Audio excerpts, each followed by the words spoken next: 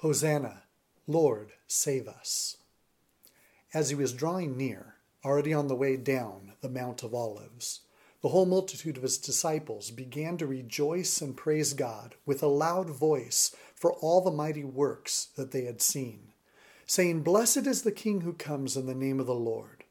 Peace in heaven and glory in the highest."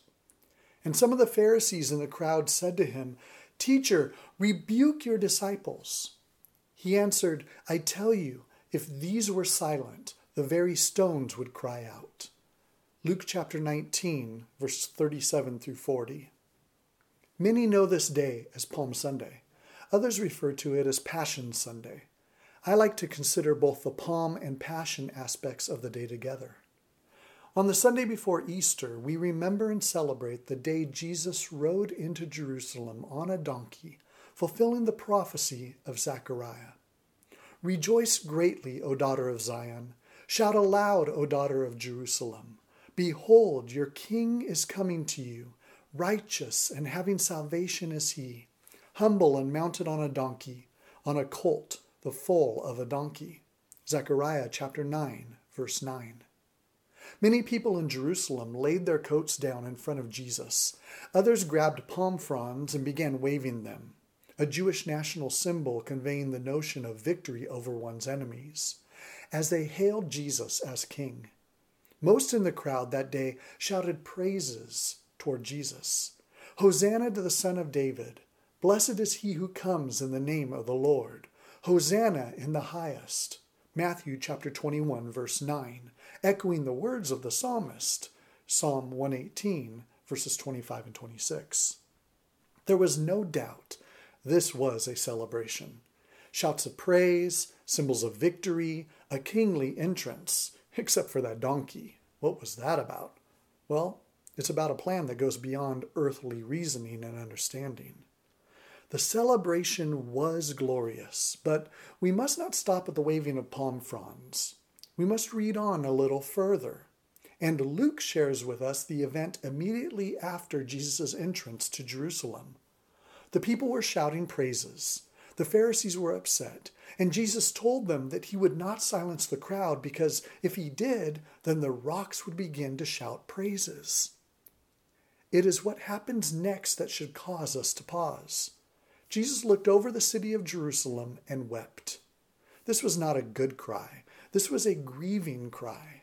You see, Jesus knew the path that was set before him. This was a path that began with his entrance. He knew that by the end of the week, the shouts of praise would turn to cries for his death. He saw the sin in the people's hearts and their refusal to let him cleanse them. He knew that their shouts of Hosanna, meaning Lord save us, were just words. They didn't really mean it, at least not in the sense that really matters, spiritually. In fact, their cries of Hosanna were directing him to the moment and place where he could actually fulfill their request to save them, the cross. And so Jesus wept. Each step Jesus took from that point forward took him one step closer to the cross. This was the passion, suffering. This was the palm, praise. This was and is the journey of Holy Week. Let us pray.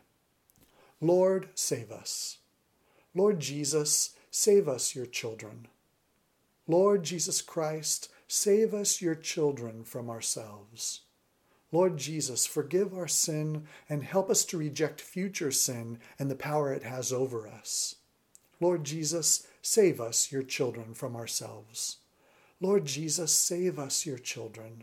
Lord, save us. Hosanna. Hosanna, loud Hosanna. Hosanna, loud Hosanna, the little children sang. Through pillared court and temple, the lovely anthem rang. To Jesus who had blessed them close folded to his breast, the children sang their praises, the simplest and the best. From all of it they followed mid an exultant crowd, the victor palm branch waving and chanting clear and loud. The Lord of men and angels rode on in lowly state, nor scorned that little children should on his bidding wait. Hosanna in the highest, that ancient song we sing. For Christ is our Redeemer, the Lord of heaven our King. O may we ever praise him with heart and life and voice, and in his blissful presence eternally rejoice. Jeanette Threlfall, 1873.